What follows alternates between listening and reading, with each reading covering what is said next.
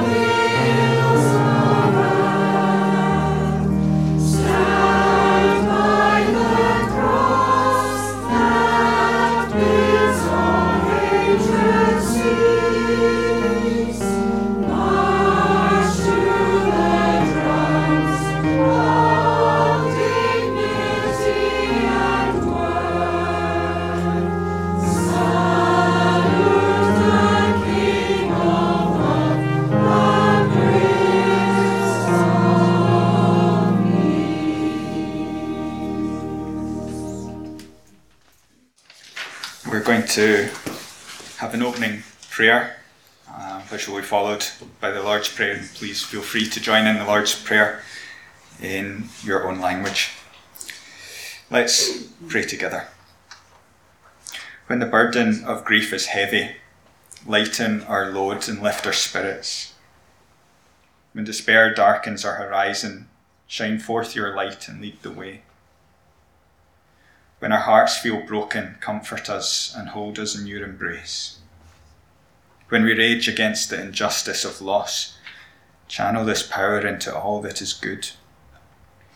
When sorrow surrounds us, wrap us in hope that we may endure. When we are overwhelmed in the dark of night, may the breaking of dawn bring peace. O God of peace, as we look to that day when you will gather all people from north and south, east and west into the unity of your peaceable kingdom, guide us with your just and gentle wisdom to help us bring peace and dignity to your whole creation so that it may flourish as you intended. We pray this in the name of our Lord Jesus Christ. Amen. And let us pray together. Our Father, who art in heaven, hallowed be thy name. Thy kingdom come, thy will be done on earth as it is in heaven. Give us this day our daily bread, and forgive us our trespasses, as we forgive those who trespass against us. And lead us not into temptation, but deliver us from evil. For thine is the kingdom, the power, and the glory, forever and ever. Amen.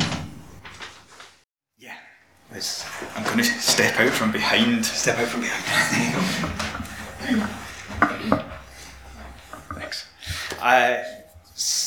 Does that seem okay? Good for sound. Good. I'm even getting the camera. This feels very pressured.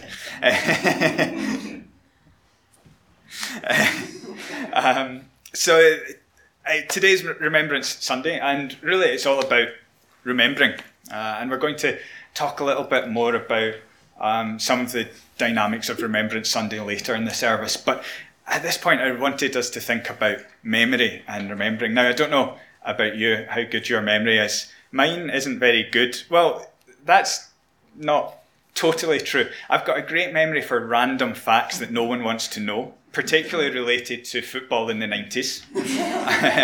But ask me people's birthdays, absolutely hopeless. I know my family's, not my in-laws, don't ask me my brother or sister-in-laws, don't ask me my nieces and nephews' birthday. Sorry guys if they're listening. But, so my memory, I can't count on it. So, I've got a wee illustration challenge for anyone that thinks they've got a good memory. What I'm going to do, grab my bag. I've got a tray and I'm going to put on it about 8 or 9 different items, and I'll give someone maybe 10, 20 seconds to memorise it and then cover it and see how many you can remember. Okay? Everyday items, nothing too unusual. So maybe if any of the younger members want to do it, you could even do it as a team if you wanted to come up and do it as a few people together. The trick will be that if I can remember what's on it. So there we go. Great, thanks guys. So here we go. There's 1, 2, 3, 4, 5, 6, 7, 8, 9 things on it. Okay, so let's give you about 20 seconds to memorise it.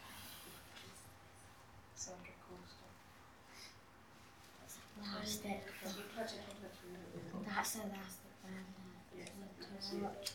That's a peg. There's a charge. This is a football. This is a pen. Okay, good. Right, let's cover it up. Put it back up. Right, how long should we leave it before we have to start naming it, make it more difficult? Okay. Okay, how many can you name? What was Football, pen, peg, clip? Yeah, that's 3. Coaster 4, 5. Yep. 6. and a charger. Charger. Key. Yep. I think there's one more to go. Pen. No, said pen. Like that. So is the clip. We said the clip. Said the clip. like what was it? Oh. What was it? Candle. Oh, that was excellent. Right, you can go and sit back down. Thank you for that. So, all but one. I definitely couldn't do that myself, so you definitely did better than I would have been able to do. As I say, we're going to think about Remembrance Sunday a bit more later in the service, but for this point, there's two things that I think that I want to say that I want you to remember throughout the service and hopefully on into the week. And they're quite simple, really, but they're easy to forget. One is that God is good. You see, I think when we look around the world at the moment and we see lots of difficult things happening, lots of wars, lots of conflict, it can be really easy to forget that simple fact that God is good. That God is a God of life, not a God of death. That God wants good things for us and wants his world to flourish. And yes, in this interim time, there might be conflict and there might be difficult things going on. But God is still a good God. It doesn't stop God from being good. So we have to remember that God is good. And the second thing is that God is sovereign. That's a big word, but really it means that God is in control. And it's very easy, again, to forget that God is in control. Sometimes I think we wonder what is going to happen in the world around us. What is going to come of all the events that are happening. But we have to remember that God is sovereign, that in this interim time things might be all up in upheaval. Nations might be in uproar, as we read. But ultimately, God has a plan and a purpose for this world in the future, in the fullness of time, that he's going to restore the world back to the way he intended it to be. And so God is sovereign, and so we can have hope for the future. So two things to remember today. God is good, and God is sovereign. Let's continue our worship this morning by singing together, Eternal God, before whose face we stand.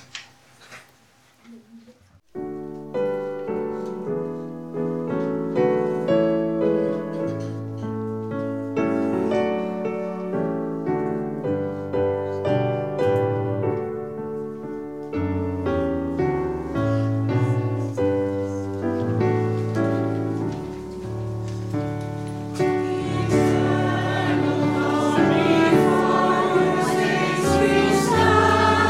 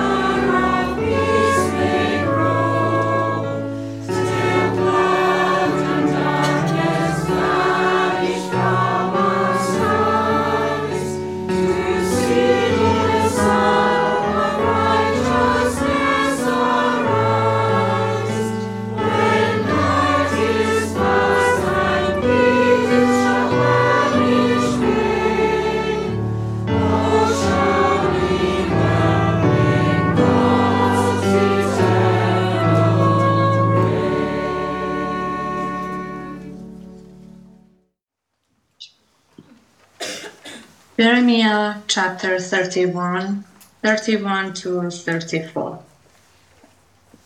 The Lord says, "The time is coming when I will make a new covenant with the people of Israel and with the people of Judah. It will not be like the old covenant that I made with their ancestors when I took them by the hand and led them out of Egypt. Also, I was like a husband to them. They didn't keep that covenant. The new covenant that I will make with the people of Israel will be this.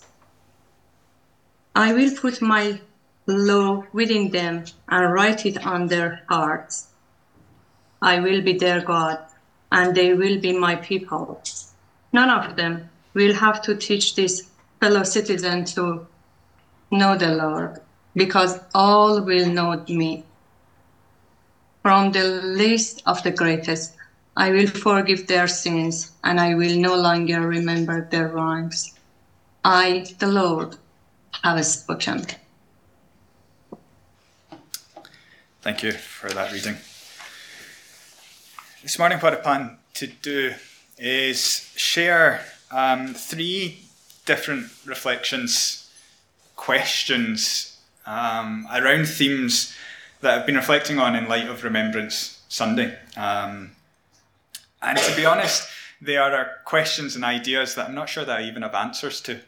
And I wasn't sure whether to share it this morning. I know for some, Remembrance Sunday is a very poignant day, a very important day. And what I want to do today is think about difficult questions surrounding things like war and conflict, peace and non-violence. And as I say, I was slightly apprehensive about doing that today of all days. But at the same time, I realised that in a world, particularly today, where there is conflict and war, we have a war on the borders of Europe, we have literally an explosive war in the Middle East, then I thought we need to, as Christians and as church, at least consider some of these questions. In some ways, the only thing worse than not having an answer is not even to consider the question. So I raise a lot of the issues this morning, as I say, quite honestly, without having answers to them, but just wanting to think about them in a wee bit more depth. So the first set of ideas that I want to think about is this idea of remembering and forgiving.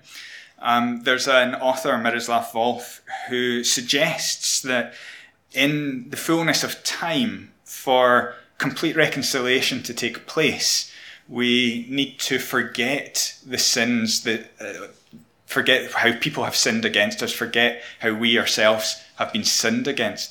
It says that it's not just enough to forgive someone, but that actually we need to completely go the full distance and forget the sin completely.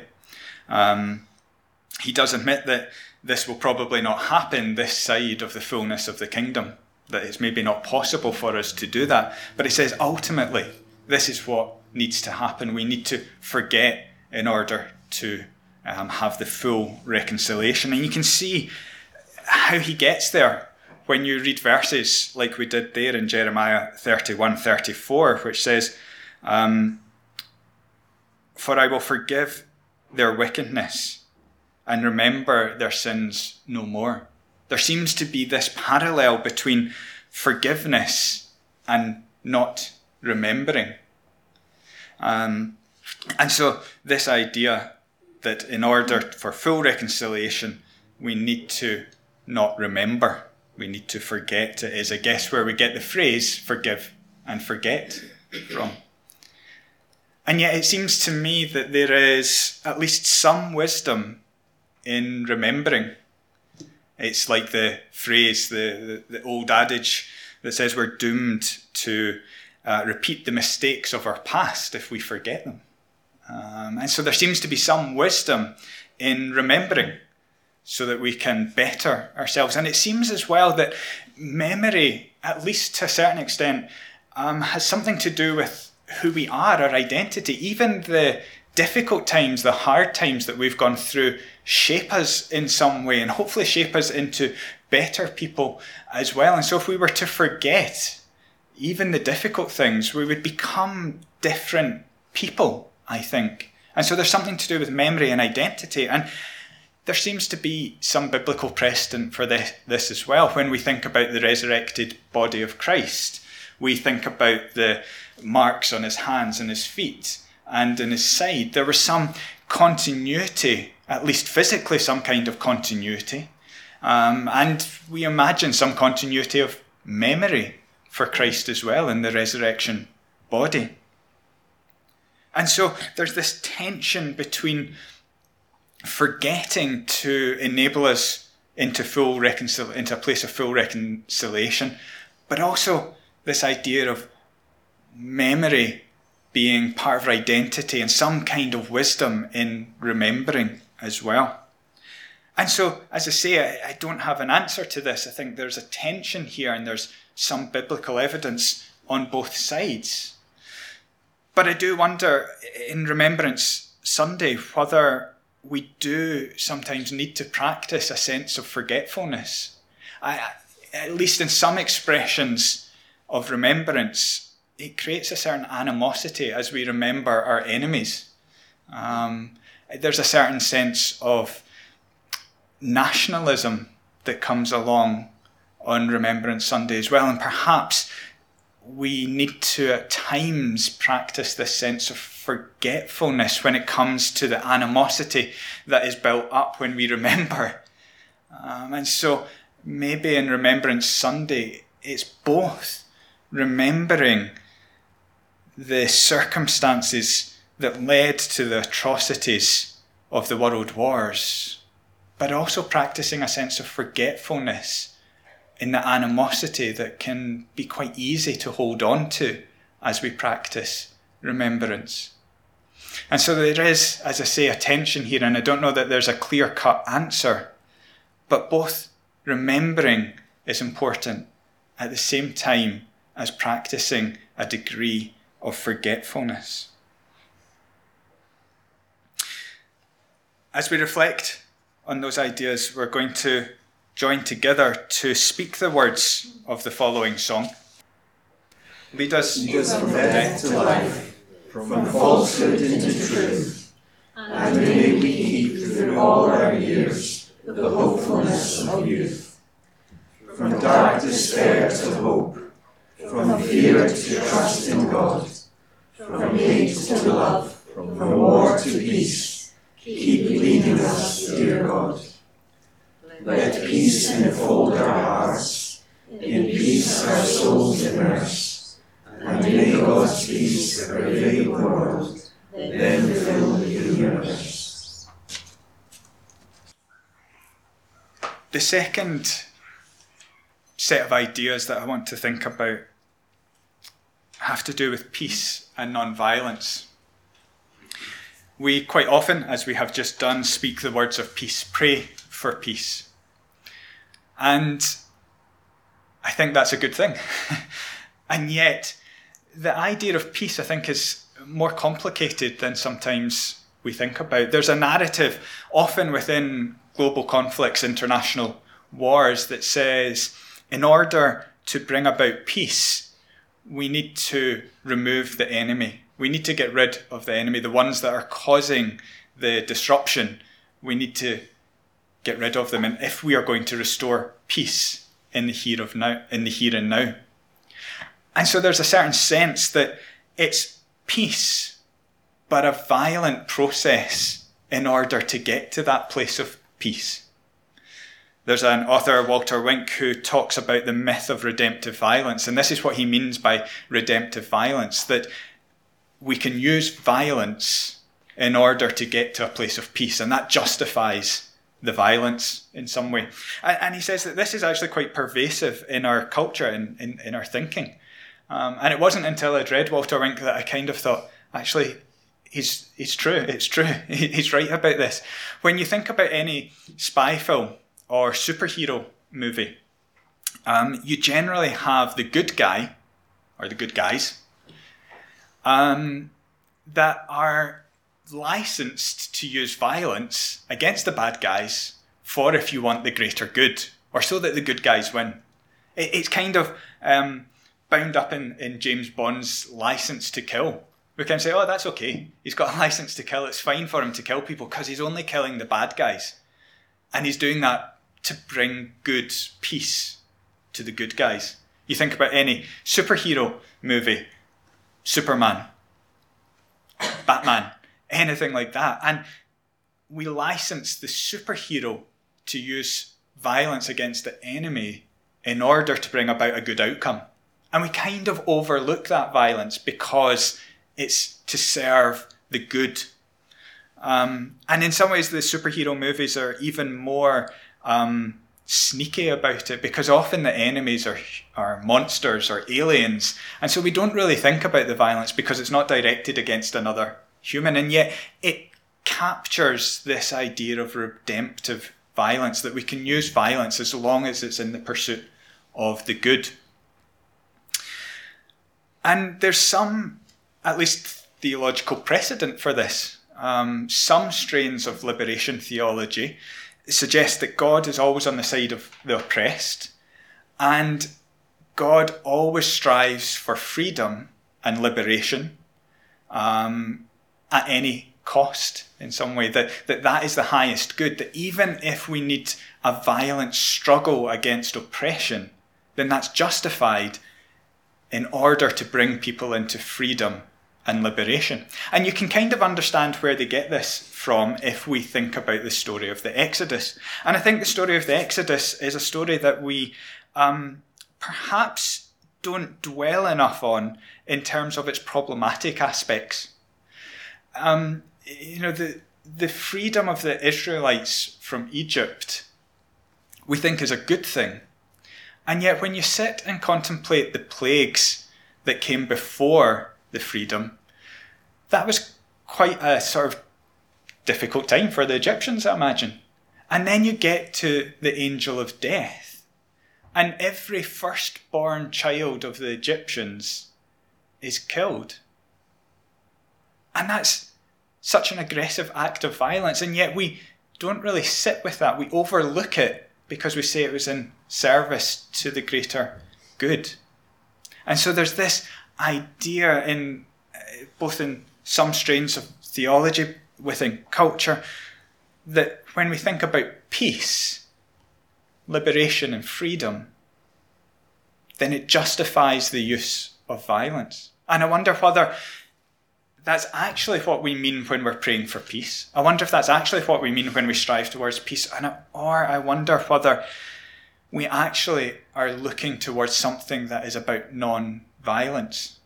You see, I think God is a God of life. Everything that has life flows from God. God is our creator. God, when he meets Moses in the burning bush, says, I am. That's God's name. He is pure existence. He tends towards life and resists anything that goes towards destruction and death. And God is a God of life. And I think that brings us to the point where we have to say God is a non-violent God. God wouldn't be the one who stands and says, it's peace, but at any cost. I think God is always a God that tends towards life and resists death and destruction. And yet, even the most ardent supporters of non-violence suggest that in the most extreme cases where we can't find a response of non-violence, that violence might not only be justified, but we might have a moral responsibility to use it. Because I can stand here and I can explore this idea quite easily in the safety and security of Scotland, of Glasgow, in this room, where I'm not facing an immediate threat, at least, of violence. And can I really say that there should be a non-violent response to those whose lives are under threat, whose families, whose country, whose living, whose friends are under threat of death? Can I really stand and say that the answer is non-violence in those situations? Maybe there is even a responsibility to resist the evil and the oppression when it gets to such a level that there is no adequate non-violent response. So while I can stand here and say I absolutely think that God is a God of life, a God who always tends towards life, who always resists death and destruction, I also recognise that that's a very difficult message and looks very different in a context where there's an immediate threat to life, not just to your own life, but to the life of those around you. So what do we mean when we pray for peace? What do we mean when we say we strive as Christians towards peace? Is it peace at any cost? I'm not sure. Are we thinking about God as a non-violent God? I hope so. But I also recognise the real tension that there is between peace and non-violence.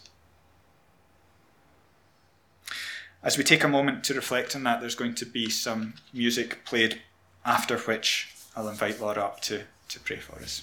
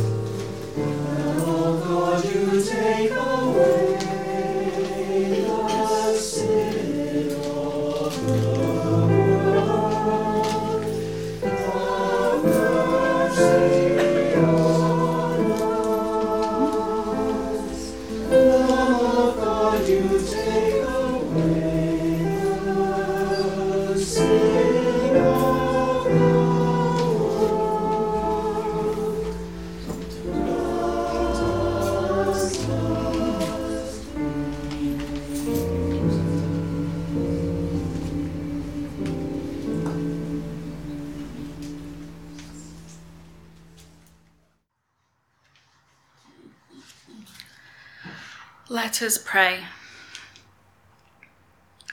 Spirit of God, as one family, we reflect today on the horrors of the past that continue to haunt humanity and darken our world.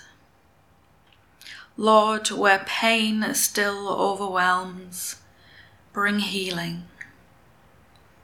Where hearts are still breaking, bring comfort. Where peoples are still oppressed, bring liberation. Where communities are still victimized, bring justice.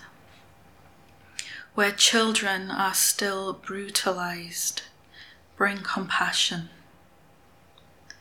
Where lives are still crushed, bring hope. Where evil is perpetrated, bring repentance. Where war still devastates, bring peace. But most of all, wherever a single voice cries out in the darkness, bring us to one another. In the name of the love you bear in your heart for all people, all nations, and all creation. Lord, we lift to you our fellow Baptist churches in Scotland, Shettleston, South Beach, South Leith Baptist churches, and Southside Church in Ayr. Christ has no body now but ours, no hands, no feet on earth, but ours. Ours are the eyes with which he looks compassion on this world. Ours are the feet with which he walks. Ours are the hands with which he blesses all the world. Ours are the hands, the eyes, the feet. Christ has no body now but ours. God of love and peace, grant us the wisdom and the courage to live in the knowledge of this truth. Amen.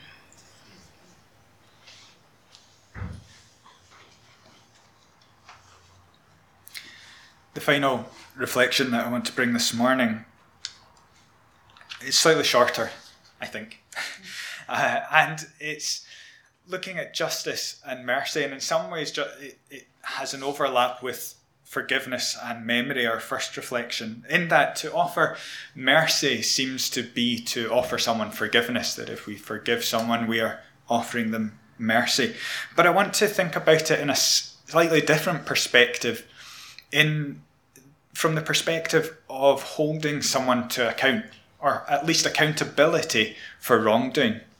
Because it seems to me that justice, to seek justice for someone, to seek justice for ourselves, is to in some way to seek someone's accountability, for them to take responsibility for the wrongdoing that they have caused us or caused others. To seek justice for someone else is to get someone to take responsibility for the wrongdoing that they have caused someone else.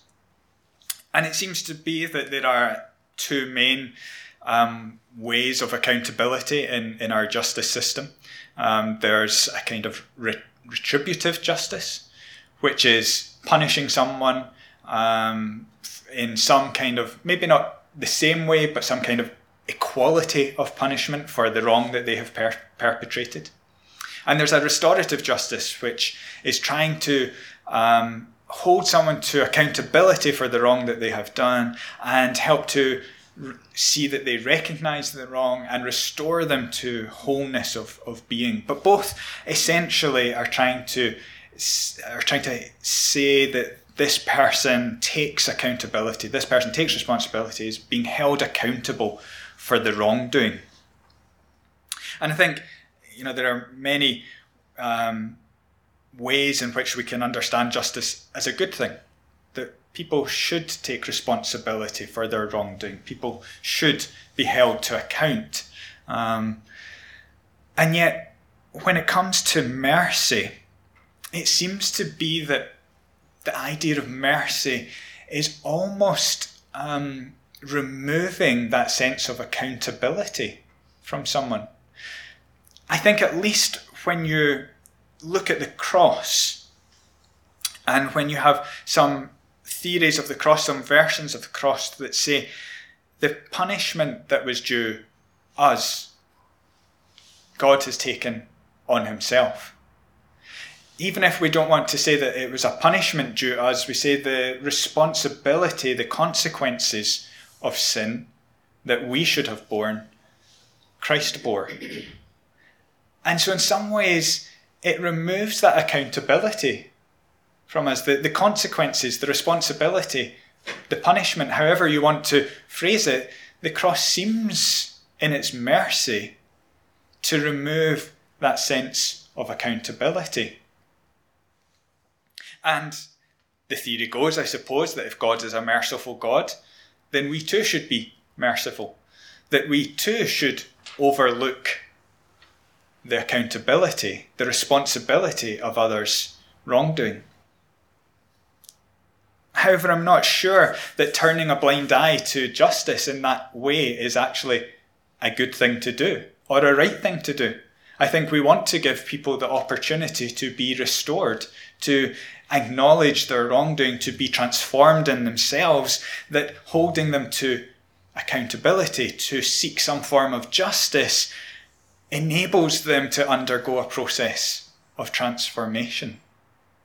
And yet, here we are again in this tension between justice and mercy, because by all accounts, it seems that God's mercy overlooks the accountability, the responsibility that we should have borne.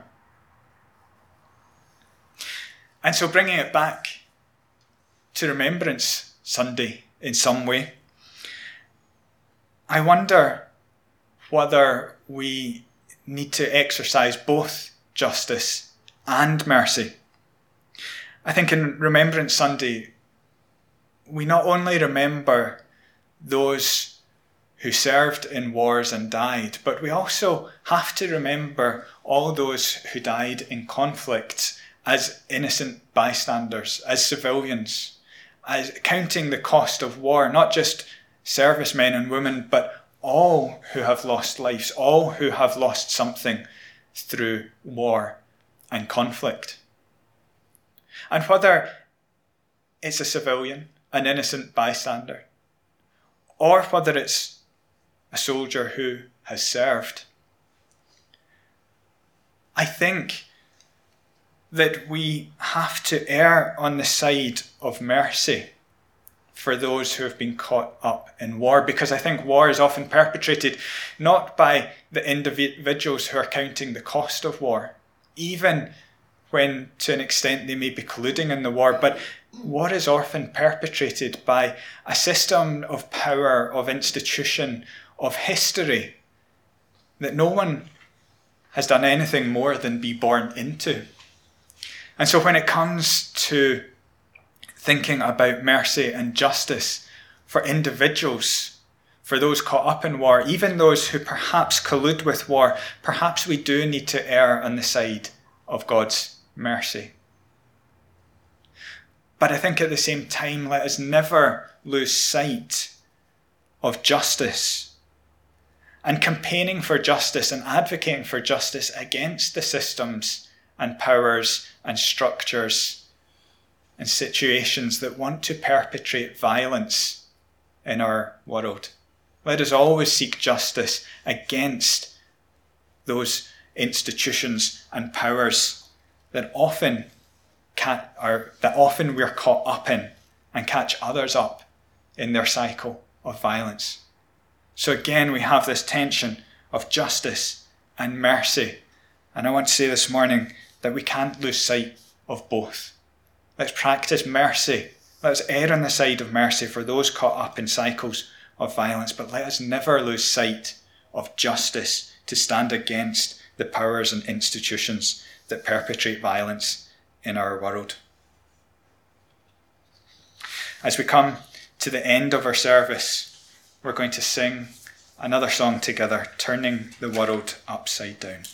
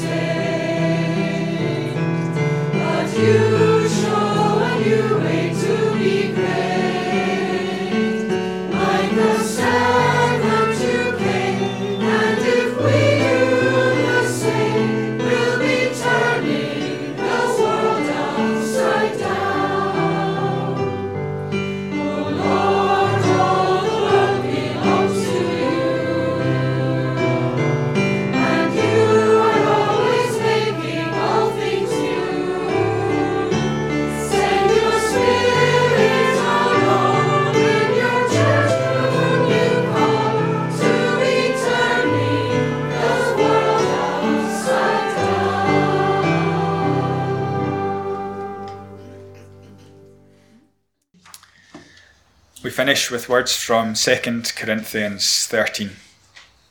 Finally, brothers and sisters, rejoice. Strive for full restoration. Encourage one another. Be of one mind. Live in peace. And the God of love and peace will be with you. May the grace of the Lord Jesus Christ and the love of God and the fellowship of the Holy Spirit be with you all. Amen.